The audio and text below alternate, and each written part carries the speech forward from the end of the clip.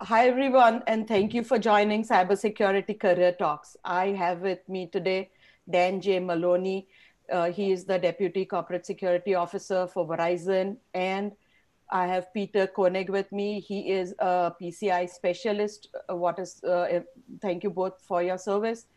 Both of them have a service background, and they are going to talk to us about how to transition to a career from any kind of service background to cybersecurity. I am Nilofer Tamboli, your host, your coach, your teacher. I'm on this journey with you as we explore different cybersecurity roles until you find your dream job. So before we start, I would just like to read a disclaimer.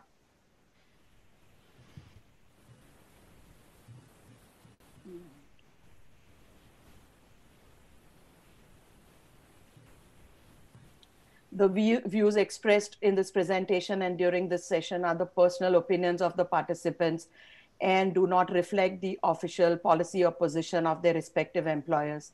This discussion is a volunteer-led effort to contribute to the profession and pay forward the many kindnesses and instances of support and guidance that the participants have received during the course of their career.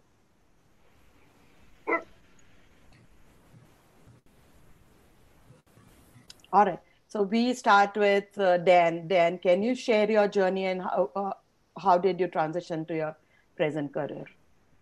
Sure. Well, my journey was, I would say that it was probably more unplanned than it was planned. And I think in part because when I started to move into the cybersecurity arena, cyber was still really largely in the purview of the military and in the government, and it was much more of a defined world. So I actually came in sort of through the back door. I was in international business for the employer that I still work for, and it became clear that we were starting to see things on the business front that were sort of non-traditional through the business lens. Things that were happening, that were being attributed to other things. You know, if I just give one example, the advocacy of USB at time because of portability and the speed of USB quickly became a vehicle by which we were seeing intellectual property move out of the business, but in a very uncontained and sort of diffuse way. And the security mechanisms at that time for the companies that I worked for really didn't sort of have an approach to quantify or qualify the impacts or the implications of those things happening. So we really started to react to those sorts of things. We started in the business side, started putting together processes and protocols as good business people do to start to address those types of things. And the security teams, which were really in the infancy of their my Boston just came out there. I'm sorry. In the infancy of the cyber background, started to respond to what the business was already doing. Long story short, I was recruited by the chief security officer for the organization I work in now, who was more on the traditional side, although he was the EAD for the cyber arena in the federal law enforcement area. He was really looking to what I call contemporize the security departments within our company to make it more business enabling and more aligned with the needs of the business. So I was recruited into cyber. Long story short, we started building out capabilities, and we'll get into more of that in just a couple of minutes here. But that was sort of my intro into the cyber world in a formal capacity, coming through traditional international business. Thanks. So it's not like while you were in the service, you were like always dreaming of becoming a deputy corporate security officer or something. Not really, no. Not really, no. Okay. So Peter, what is your experience, and can you share your journey with us, please? Yeah, I just want to make a disclaimer. It says Lieutenant Christopher J. York on there. That's my friend. He was using it for another site, so that's not him talking through there. So listen, it started in 1991. I walked into a small police department, and I knew a little bit about computers, and they handed me the computer system completely and said, hey, listen, you're the computer, the IT guy, whether you liked it or not. As things started to change, I would say somewhere when the technology really took off, I would say 2001, 2002, we started dealing with more child pornography, something called chalking, where they were marking and using Wi-Fi for the child pornography. And you would start doing these investigations. Sometimes at 4 o'clock in the morning, you'd be sitting there with a cell phone, not knowing what to do. And they said things were going so fast. instead of sitting there relying on other people, I took it upon myself to really educate myself. And that kind of, got me going. I'd say 2005. Remember, there wasn't a lot of malware. Now there is, it's a lot more attacks. I've had I've had a officer pull me aside and show me literally the laptop is being what we call it again, ransomware. So we've had that happen even in law enforcement. So I knew how to deal with those issues. But the one thing I will say is we have a lot of, in the agency I was a lot of white collar crime, and it all occurred through social engineering, through emails, through fraud. I've seen someone get taken for $300,000. So we'd be doing these investigations, and that really is how I became very good at understanding this and working with other agencies too, because you could go all the way from your local agency to the prosecutor's office, all the way up to the FBI, sometimes even the Secret Service. So, and that's how I got into it, and it has served me very well right now since I've retired. Sure. And once you retired, I think 6 months before you retired, you became a member of ISC Squared New Jersey chapter, right? Yes. Because a little more than that, maybe a year before. A year before. Okay. Okay. So that's when I met you, and we've been friends ever since. But so for you, you always focused on cybersecurity career post your retirement, or when is it that you decided that you wanted to focus on a cybersecurity career? I'll be honest with you, I initially wanted to teach. So I went more towards the teaching side and criminal justice. And at the same token, what happened was there's not a lot of jobs in the teaching industry, I'll be honest with you. If it is, it's just part-time. But I found this very easy and I did extremely well in any place I ever interviewed. So I kind of knew it backwards and forwards. So it was a natural inclination to it. I don't know why, but it flows, and thank God, because right now in this economy, it's been very blessing. So sure. And Dan, when did you focus on cybersecurity career? Because as you said, you started off with international business and things progressed. But I think my definition of a cyber career is probably a non-traditional definition. I really don't, I've taken the traditional career and the educational paths, certification paths, but I really don't look at cyber in the same way I see a lot of my peers do, right? I think I really looked at cyber very much, and I still do, by the way, very much like I do business. That and I was talking to a federal employee at one point about these types of things, and he had testified in front of Congress after the 9/11 Commission took place, and they were talking about cyber attacks on critical infrastructure. And he said, and this really stuck with me, that many people that he would deal with, even very senior people, would, and he used a military example. He said they would, you would not point at a tank and say that is war. You would not point at a gun and say that is conflicts. And you wouldn't point it at an umbrella and say that is weather, right? He said a lot of times we point at the tools and we call that the category. And that's really, I don't think that's really the issue. When I look at cyber, I look at this through the same lens that he was using, which is those are the implements. Those are the implements. But absent the business activity that flows through those implements, you have no cyber. You can put those things down and turn them off, and there's still a cyber world back here, right? There's still the need to be able, and Peter sort of touched on this just a little bit, there's still the need to be able to interpret what is happening around the world, whether it's at the local level, the state level, the country or international level, or all the above.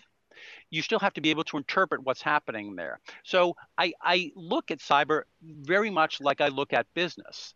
And when I was hired into my current role, I said, I don't see, when I sort of was going through the interview process of, how do I look at the cyber world, I would hear sort of traditional definitions. But when I looked at what I considered to be and interpreted to be the success rates of those traditional approaches, I did not see a lot of success. I just didn't see a lot of success. So I looked at it differently and thought, look, if cyber is the activity that is flowing through this ecosystem, this electronic and human ecosystem, then how do we define a win? How do we define the win in the cyber world? Are we defining it as repelling of attacks? Is it numerical or quantification of how many times we've been hit and repelled it?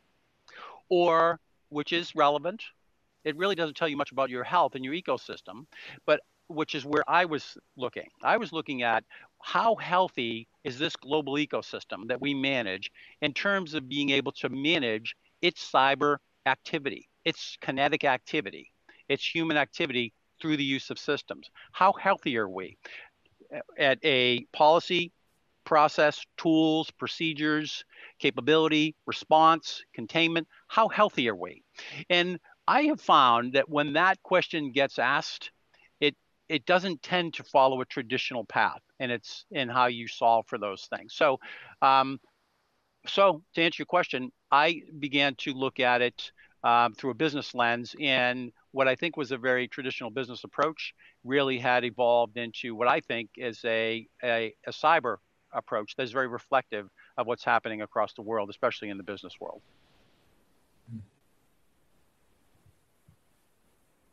I mean, I would only add one thing in there. I mean, I approach it. Listen, you're right. It's the business model versus the people model. Because the problem I've always dealt with is when you're dealing with the people and they make the mistakes, that's when you start to realize, oh my God, listen, why did you click on that? Why did you give these people, meet with these people for $70,000 and give them $70,000? So these are the things that I kind of see. But yeah. I can tell you at my organization right now, I do more training than I do administrative or actually technical stuff, because if I don't have my employees trained right, also too, I have taken the fear concept. If something's wrong, you got to tell us, because I think a lot of agencies, say, hey, wait a minute, you made a mistake. They start disciplining them right away. Well, the other employees don't want to talk. They don't want to say anything. And it's really communication. But I could tell you this right now, especially in compliance issues, you have to train and then retrain and then, as said, and then administrate. That's been the hardest, the thing. It's a lot more harder than working in a small agency. I can tell you that right now. So.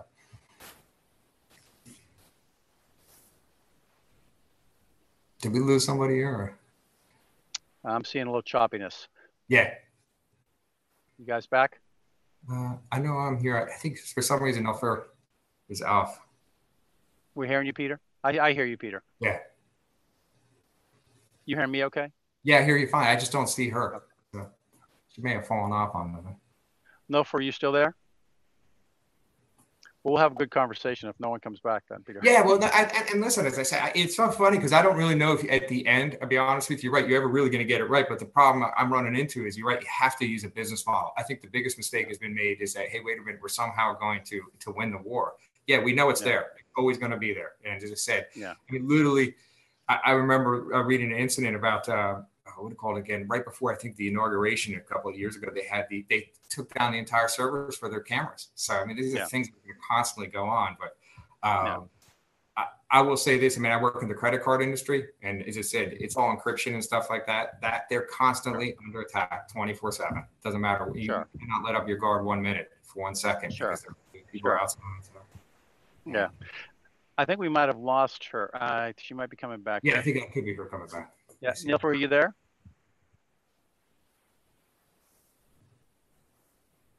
I think you're muted.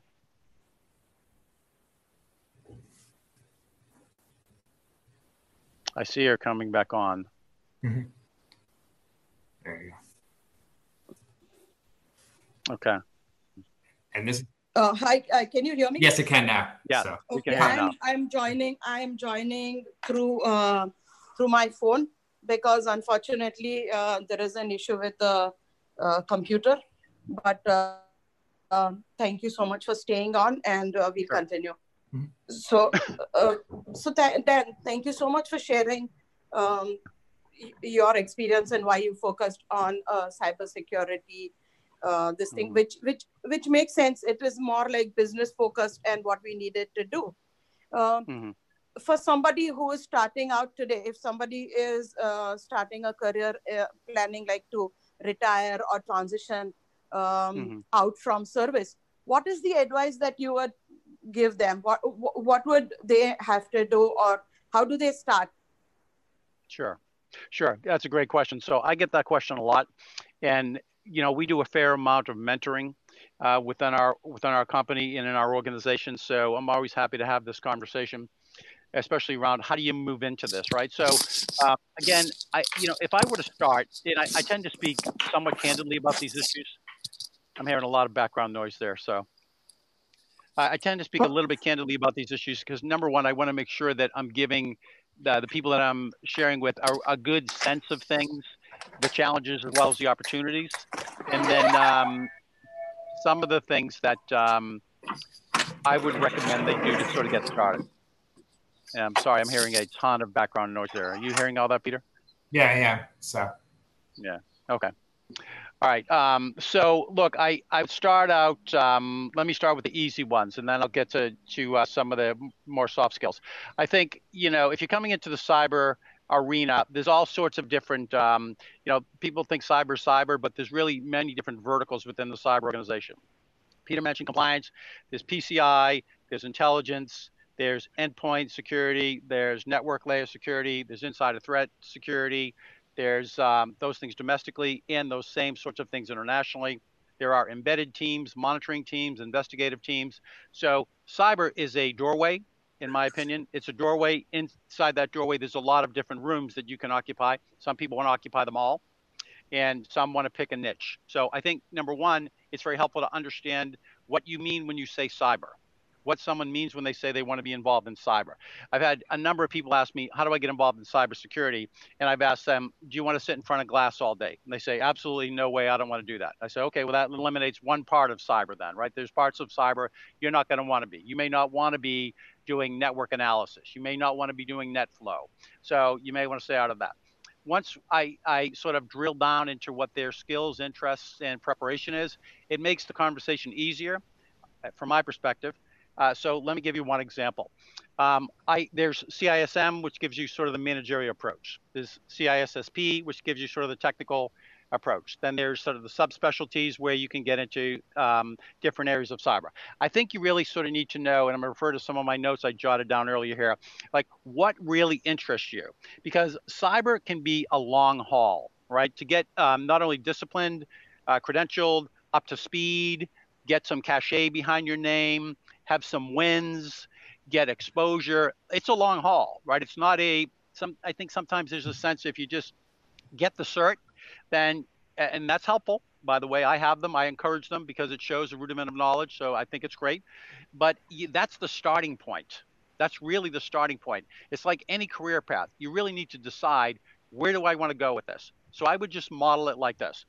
What do you like to do? What are you naturally gifted at? What is an absolutely no-go for you? What would drive you crazy if you had to do it for a week? And that should sort of give you a sense in the technical realm, in the cyber realm, that'll give you a sense of what you should stay away from in cyber. If you say to me, and by the way, I say this because I said this to my bosses many, many years ago when they asked me what interested me. And my answers were international business, culture, travel, very, very diverse sets of functions, people leadership, technology capabilities, managerial skills, multidisciplined, multinational approaches. That really, and I didn't know it at the time, that really informed my approach to cybersecurity and all of security, I would add, that all the types of security that I manage. So I would say this, you got to know what interests you. Now, if you're sort of just getting your foot in the game, then getting the basics is always helpful. Now, this is my own sort of advocacy and my own personal opinion.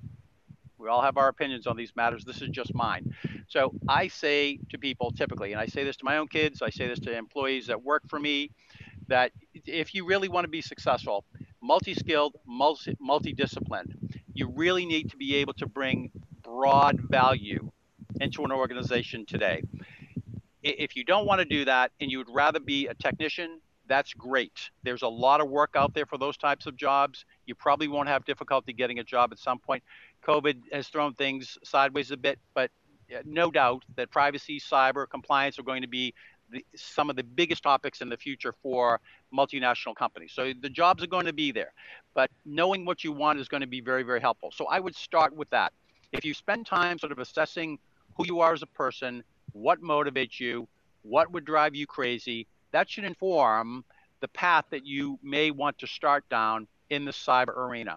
If technology is not your thing, then go to management. If people leadership is your thing, then take that track. But you got to decide on the track that you want. We can unpack that idea a little bit more as we go here. But let me hold my comments there, and I'll let Peter share his thoughts as well. Yeah, I mean, listen, from my perspective, obviously I started going back to college a little later in my life. So I got my associate's degree, and there is always the college versus certs, competition back and forth. College definitely gets you to administrate. I would say the certs definitely get you technically proficient. If I was saying one thing, if you're on the government side, if you're 5 years out from retirement, make sure you become the policy writer. Make sure you do any type of training programs that you can start training and teaching, because at some point or another, you're right. We can always teach the technical end. To get people to teach, to administrate, that's the hardest part, and that's all I do right now is administrate. I have the technical end is maybe 5% of what I do every day. 95% is administrating all of this stuff and trying to figure out who's going to do what, how we're going to get these forms enabled, how we're going to get these. I have to deal with the CISO, and I have to deal with all these people back and forth. But going forward, I will always say, just a little bit of college. Hey, listen, if people don't have money, if you want to go to the local college, especially because I went to the community college and then I obviously went on, but I will tell you this, they have great programs there for learning some of the administrative skills, and also to how to in the technical end too, so that you don't go too far into debt. But I will say the CISSP, if you're doing computer forensics for law enforcement, Raytheon has the CC, which is the Certified Computer Examiner, which is a great class. I'm actually working with that right now at home, which is a lot of work, but I'm going to have that done very shortly. That's the only thing I would say. Yeah. Thanks.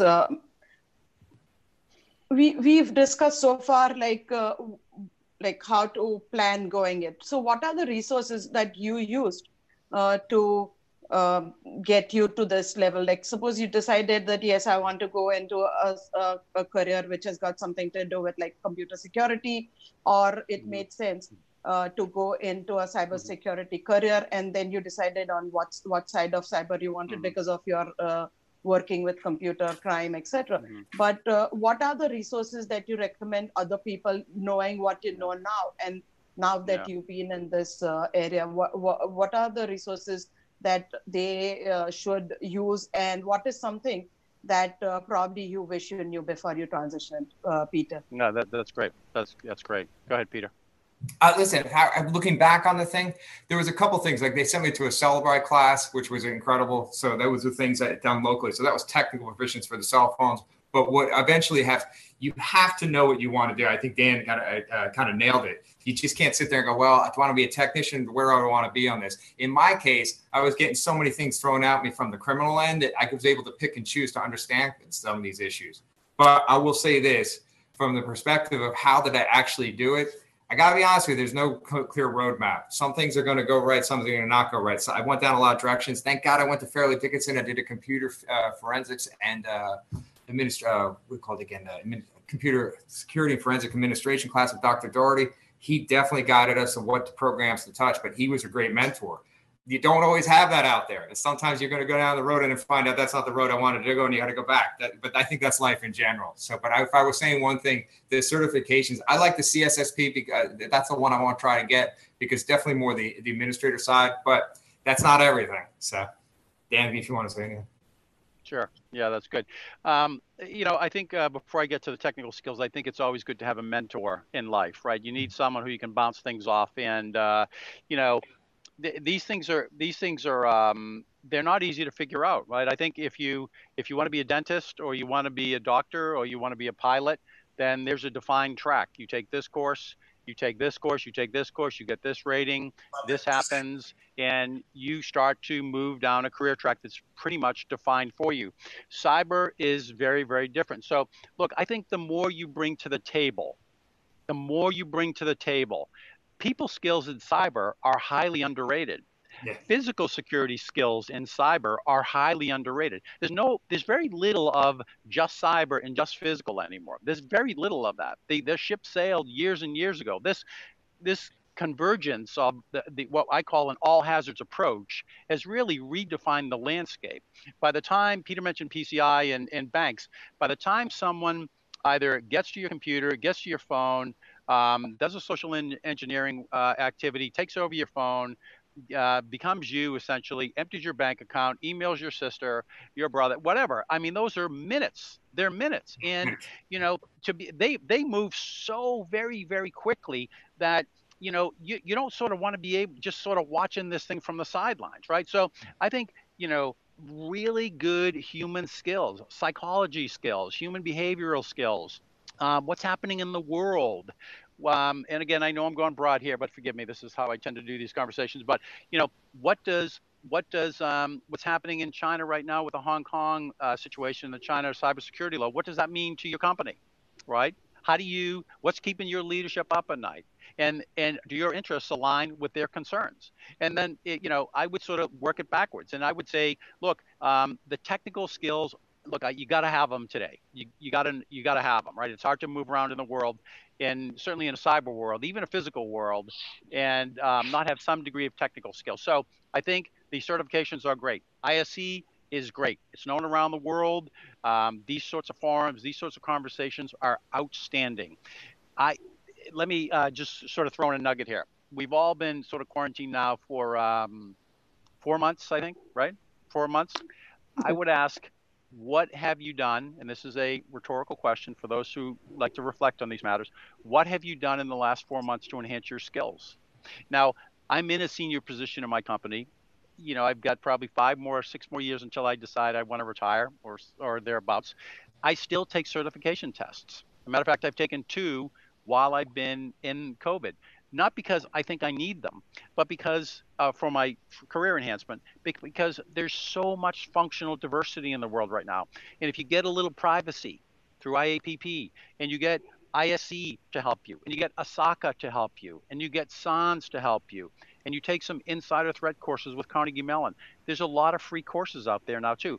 You really want to have as many tools in the toolkit, because not only is that going to get you in the conversation, but it's going to make you much more adept at managing your world if you're given the opportunity. Let me tell you what doesn't work. Let me tell you what I find that doesn't work.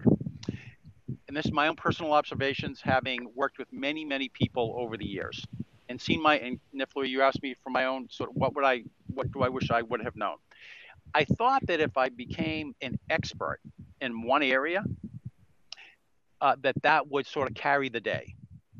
And depending on your job, if you become the best in the country at managing DDoS or reverse DNS attacks, then you're going to have a good job for most of your life. You're going to do well. Now, some may argue that might be a little bit limiting and a little bit sort of constrained. But if that's your thing, that's cool. It's just not my thing. Unless what you're focused on is going to sort of bring defined value to those in your organization who are measuring value, it doesn't matter how good you are at it. It's not going to matter. You may be the best. Peter made the great point about teachers, underpaid, overworked. You may be the best, but unless it's bringing defined value to those who are making the decisions on value, you're not going to move far with that. So you have to know your audience. And today, if you're in the cyber world, your audience is the world. And you need to be able to look out there and say, what interests me? How well am I prepared? What do I need to do to transition from this to this? And I would not wait to the last minute. I love the idea of starting early. And then what is happening in the world right now that aligns with my interests? And what value am I going to bring there based on who I am as a person, my readiness, my preparedness? And then honestly, I think the tools are the easy part. Once you sort of get a sense of that, the tools are the easy part. Certification becomes easier. Your studying becomes more defined. You don't take 5 or 6 different tracks, and it helps you to sort of get to where you want to go. So that's how I look at these things, right? I want to bring value. A paycheck is great. A big paycheck is even better. Eventually, you have to know that the people who are making the decision see you as a person, as a value operator. And when you have that, not only is your interest going to go through the roof, people who are going to work for you want to go through the roof. You'll have very, very low attrition in your organization because people want to be part of that sort of jazz. But you're going to succeed as a manager, a technician, a leader, people leader, whatever. So that's how I would answer that. Thank you. Very good tips. And it's a very good philosophy of operating. So Dan, we've gone through how to transition, like you shared your philosophy, right? Like how, if suppose somebody is trying to come in from a career, say a law enforcement or from the military, they are planning on now transitioning to a civilian career. You suggested that they should get a mentor who will help and focus in and like narrow down on what they want to do, what they like to do, and go down that path. Most of the people, like whenever like we talking about like a cybersecurity career, etc., that may not be your first stop, right? So you may get into something different and then transition on. So can you share some kind of like tips for that? Because people like try to like get into a specific role in the cyber world, and then they may not, because I've been getting like a lot of questions saying, oh, I've been trying to get in and I can't. So can you share a little bit? Yeah, great question. I think sometimes people think they're at a disadvantage if they don't bring a full cyber package to the table. And I don't know what a full cyber package looks like, honestly. And I've been doing this for a long time. So, I would say this, the last 30 or 40 people I have personally hired have backgrounds that are non-cyber. They are finance people. They work in law enforcement. They have worked in military. They've worked in intelligence. They've been in marketing roles. They've been in physical security roles, very, very non-traditional sorts of roles as it would pertain to cyber. So I think, if you can have a conversation with a hiring person, number one, you need to be able to leverage your military skills. Let's say you're an intelligence officer. And let me give one caveat on transitioning from the military or public sector to private sector. You can only trade on that once. Sometimes I see people that they want to continually trade on their background, and as noble as their background was, and they service to their fellow humans is that's no small thing. But you don't want to try to trade on that too much, right? Because eventually it seems artificial. So if you have a military background, that's wonderful. You should leverage it. Most military people that I've hired are very disciplined, very structured. They can take the stress of roles. So that's, they're just very, very skilled people. But you don't want to trade on it too many times.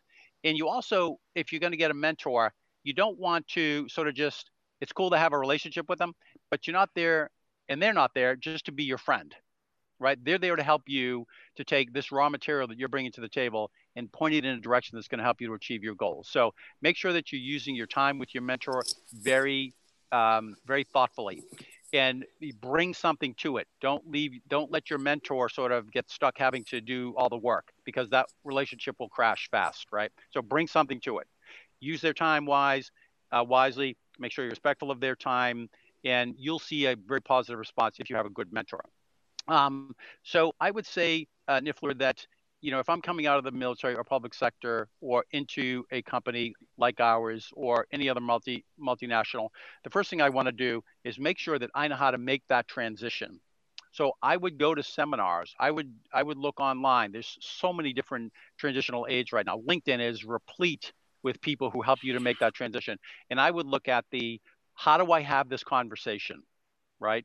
How do I have this conversation? Most good employers, and look, we all need a paycheck. We're all putting food on the table. So that's always the baseline, right? Here it's the baseline of Maslow's hierarchy, right? We got to eat. But you want to if you can get in front of someone that helps you to take what you have and point it in a direction, that is remarkably effective. And there are good people out there who are very, very willing to do that, right? You don't want to, I have people that have even worked for me, and they worked for me for 10 years. And what I often hear, and these people I would not consider them as having prospered up to their capabilities. I'll often hear what it was like 20 years ago, or what they did 20 years ago or 25 years ago. And when I am hiring someone, I'm looking for, what have you done in the last 5 years? So your experience matters, but the world has significantly changed in the last 5 years. Cyber, insider threat, compliance, financial issues, nation state, it has turned the world upside down. So you might have 25 years of something, which is great, but if you've transitioned into the last 5 years of sort of a contemporary approach, you're going to get much more of my attention than if your whole thing is 25 years ago, right? So, and then the other thing I would say is, when you have those discussions, first get in the discussion. And even if your discussion is, ma'am, sir, I'm coming out of this environment, I'm trying to transition in, I'm just looking for some pointers on how I start to target my audience. What are the questions? What are the mistakes? What are the landmines? How do I avoid certain things? What are the things that are happening in the world? Can you help sort of, mirror back to me and reflect back to me my assumptions and help me just to sort of get clarity on these things? And most good leaders are very, very willing to do that, very willing. And it is great benefit if you can find people like that. And they're out there, by the way. So I hope I answered your question. Yes, you did. Thank you. Peter, what would you like to add?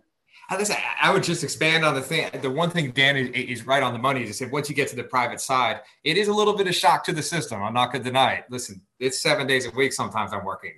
When I was in law enforcement, we did 4 on, 2 off, these things, plenty of ample sick time, plenty of things. You have to know that you're going to work and you're going to work very hard.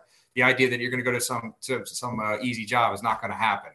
But I will say this. He's right on the money with the conferences. You need to talk to people. You can't sit there. You have to actually physically talk to the people. And that's how you start meeting things. I remember being at Thomas Edison had a conference and I was like, oh, wait a minute. That's something I'm interested in. I would not have picked up on this particular thing if I had not been sitting at the conference. The other thing too is you have to understand that it's not how you think your organization is working. It's actually how it's working. If you know that, you do better when you move into an organization. That is the one thing I learned after 28 years in law enforcement. But I will say this, as I said, I don't have an immediate staff. I can only tell you this right now. This job that I had, I started out at one piece and then we expanded and expanded and expanded. And then all of a sudden, next thing I know, I'm doing something it wasn't even the intention of the beginning of the job. And that's the most difficult thing. But all the things that Dan talked about, you're right, your education, understanding the bigger picture is going to play itself out as how you're going to transition. So. And that Dan brought up a very good point, that what value are you providing, right? So stay focused on that, because nobody cares what you did like 20 years back or something. And being a lifelong learner, right? Yeah. You have to keep on learning new things as we have like newer techs and everything. So, this thing, Dan was like spot on that. Dan, what about volunteering, or what about, like, suppose you are interested in a career in you are like, you've transitioned, you are like, say 2 years doing some different job, but you now want to transition to a cybersecurity career. What kind of, like, does volunteering activities help, or is there something that, projects help when you are looking at what somebody is doing, when you are probably hiring, and you said you hire people from different backgrounds and different capabilities. So can you So do I think volunteering helps? Look, I think the easy answer is yes. Where you would volunteer and how you would volunteer is to get the kind of skill. Look, I think, again, it sort of depends on where you want to go, right? So if you want to be solely in the technical arena, then volunteering, you can teach it for free. You can teach schools, inner city schools. There's so many different things you can do to just sort of get your toe in the cyber water. If you want to be doing things that, we manage Yale, what I call Yale to jail. It's every possible thing you could imagine that people do with access to a computer, from the most horrible to stuff that enhances, humanity. So it's everything in between. And sometimes it's all at the same time. You have different, if you're in the cyber arena and you are only US focused, or you're going to be limited in terms of what you can accomplish within the cyber arena, just in my opinion, because you deal with many cultures, technologies, privacy rules differ from here to the Europe, to Asia, to India. They differ. So if you really want to be affecting things around the world, you need to be just as much, you have to have some degree of expertise in culture, cultural norms, expectations, absolutely communication. We say things off the cuff here very often that is understood, in innuendo and intent and nuance. In other cultures, that's not that way at all. And what you say is taken as literally what you said. So, you have to be mindful of those things. The way you speak to people here is very different in other parts of the world. And again, I'm talking about the efficacy of cyber, right? If you want to be able to manage your business from a cyber perspective, then you have to have the same capabilities that your business has. Otherwise, you're an add-on. Mhm. And I will say this, having been in the room many, many times at all different levels in organizations, public and private, law enforcement, multinational startups, you name it. If you don't know how to have the conversation, you'll be considered a roadblock, and people will find their way around you. Doesn't matter how good you think you are. And I love how Peter said that. It's really, are you helping the business or your client or your entity or your government, whoever it is, achieve the desired results? It's just a yes or no question. It's a closed question. Are you helping do that? Not as you may define helping, but as they define helping, right? And if you're speaking to a client, maybe a non-technical client, about a cyber matter, it would be advisable to speak to them in their day-to-day language, right? Not yours, right? Most people, although it sounds cool, most people don't really care about layer 4 of the OSI model. They don't really care that much, right? So it sounds cool in a room, but people tend to shake their head or roll their eyes because no one really cares, right? That's okay. What does that really mean to me? So tell me how that connects to my life and what I'm trying to accomplish and what keeps me awake at night. So you have to sort of be able to bridge all this, you are really a generalist if you're cyber. You really have to be multidisciplined in so many different areas. But the most important part is being able to deliver that. You have to deliver that. Sometimes too much is too much. To deliver that, and let me just end with this last comment. I'll give it to Peter. I've made this mistake, and I've seen this mistake made many times. I'll just say this, especially in large companies. If you really want to be able to be successful and move your career along and be considered as someone who knows their stuff, it is much more beneficial to be able to target a very distinct and concise message, even if the ingredients that comprise that message are voluminous and multi-layered. To be able to deliver that in a succinct, concise, simple way to people who need to take your input as well as the input of many others to architect a decision, you will be looked at as a value add. If you can't do that, you don't want to be in that role. You don't want to be in those roles. If you're only technical, or I shouldn't say only technical, so that's so valuable, but if you're only tactical or you only want to be tactical, stay tactical. If you want to be strategic, make sure that you're able to start to join Toastmasters, join other organizations that help you present in a way that gets to the point in a way that your audience can embrace it, understand it, and then make decisions based on what you're saying. So. I just want to expand on what Dan was talking about, the international effect. There was a religious institution in our town, and I'm kind of drawing back a couple of years, but 7 times it was an individual attack on that religious institution. They hacked their computers and changed their screens. And where that kind of opened me to the international level was this was specifically one institution in the United States they went after. It was 7 times it came from Russia. When you open your eyes, you're like, oh my God, how connected the world is. But you start to realize within a few seconds, it totally took down the organization. 7 times we went back there to do the reporting on that one. Same attack. It was incredible that no matter what they did, they couldn't get away from it. What I always say is, listen, the most difficult thing I have always struggled in is that it's all about the people. And the problem is that you've come in and said, nobody likes to walk into the room and say, by the way, too, we need to increase our cyber budget another $90,000 or another $100,000. And they look at you like, oh my God, when is this over going to end? Because they don't understand why we have to keep doing this, especially in PCI compliance, because, hey, if they get into the servers and get the personal data, that's the Federal Trade Commission does the audit after that point. They don't understand that this is really, it's every day, every second. But the problem is that getting these people to see it, because some people, the first thing I always tell you in the meeting, I can't say, I don't know anything about cyber. And you're in charge of doing that. It doesn't work that way. And that's the most difficult part of my job, explain it to at a level that the people can understand. And I will probably spend the rest of my career doing that. So. Thanks, Peter and Dan. Let me check. I could finally get into. There are questions. How do I get into cyber? Okay. So thank you so much for joining me today.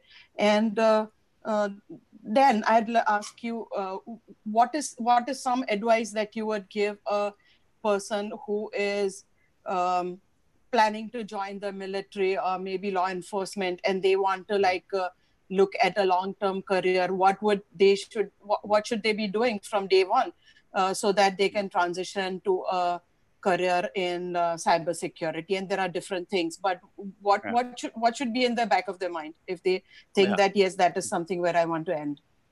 Sure. So I think most career tracks now, whether it's medical, aviation, engineering, architecture, infantry, intelligence, communications, they all have a cyber component. All of them have that now. Most of the tracks now have a cyber component. Even COVID with contact tracing has a cyber component now, right? They have an automated component. So you're not going to get away from it. So I think that's probably the easy part. Is it's there depending on the discipline you go into. Look, there's some that if you go into and they have no sort of connection to intelligence, cyber, compliance, it's probably not a career that has a long future ahead. So I would, if you're thinking thoughtfully, I would consider that.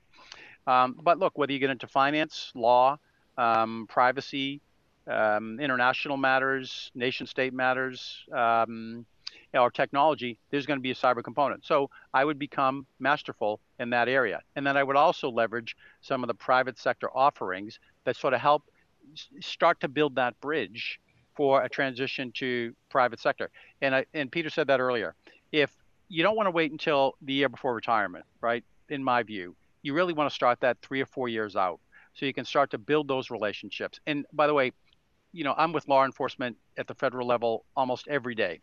And some of them I've seen have waited to the last minute, and it was a harder transition for them. Others have started to pave the way years in advance, and I've hired many of them, and they're just remarkably skilled people. But, I wouldn't have known that had I not started building a relationship. So I think becoming an expert in knowing what you like, knowing what works for you, becoming adept and skilled in that, ensuring that you start to build a bridge to transition to the private sector, having a mentor, having a good, productive, defined relationship with that mentor, and then a good network is going to land you at a starting point. And again, I would just be mindful that sometimes these things are a marathon and not a wind sprint, right? You need to land and then expand. You may get a job that is not the ideal position, but use that, become skilled at it, grow where you planted. And then if you want to move on, move on. But don't look for the ultimate role in cyber the first time you hit the private sector. Give it time and make sure that you're building those capabilities, and you'll see your success. I've seen that over and over again. Sometimes it takes time, but it will happen. So that's what I would say. Peter. One of the things you said, you go to the LinkedIn site, you can put the resumes in for, 100 times. It doesn't necessarily is going to get picked up, but just don't get discouraged. I remember I was looking at a job for the NFL. There was a cybersecurity guy. I actually ended up meeting the guy at a conference that took the job, and it had so many qualifications listed. I don't know how anyone they could meet. There's no way anyone could do all of it. It was impossible. But that's part of the problem. Some of the organizations put it out there and they think it's a catch-all, that somehow some guy is going to be able to work a Cellebrite and then be able to administrate in the same job. It's almost impossible. So these are the things you have to understand, is that when you're in the interview, you got to tell the organization, yeah, I can administrate these things. I can't do all these things. You have to kind of get into, that's part of the interview process, because if they sit there and tell you that you're going to work the Cellebrite and then have to go administrate the teaching, you're going to be in a job you're not going to win. So you have to articulate that very well. That is the one thing I'm very blessed in the organization I work for right now. When I tell them what I can do and what I can't do, they seem to be they're actually very good with me that way. And they know enough to how to get other people involved or help me get that way. That is the blessing of where I work right now. But never get discouraged. Remember something like this. This is never going away. This stuff is going to be here for the rest of our lives. I think I was at one of the conferences where Microsoft, the way they built it, it's a shareware. It will always have issues this way. So, but we have to do more of the people approach and talking to people if you want to go further in your career. That's the first thing the best thing I could offer. Sure. Thank you so much, Dan and Peter, for joining us today, and your advice and your opinion about things and your guidance is extremely helpful for people who are trying to transition from public service to a role in cybersecurity. Thank you so much for your joining us today. It's a Saturday, and I appreciate you taking the time for helping out. I will just close the live stream at this point. Thank you. My pleasure. Thanks very much.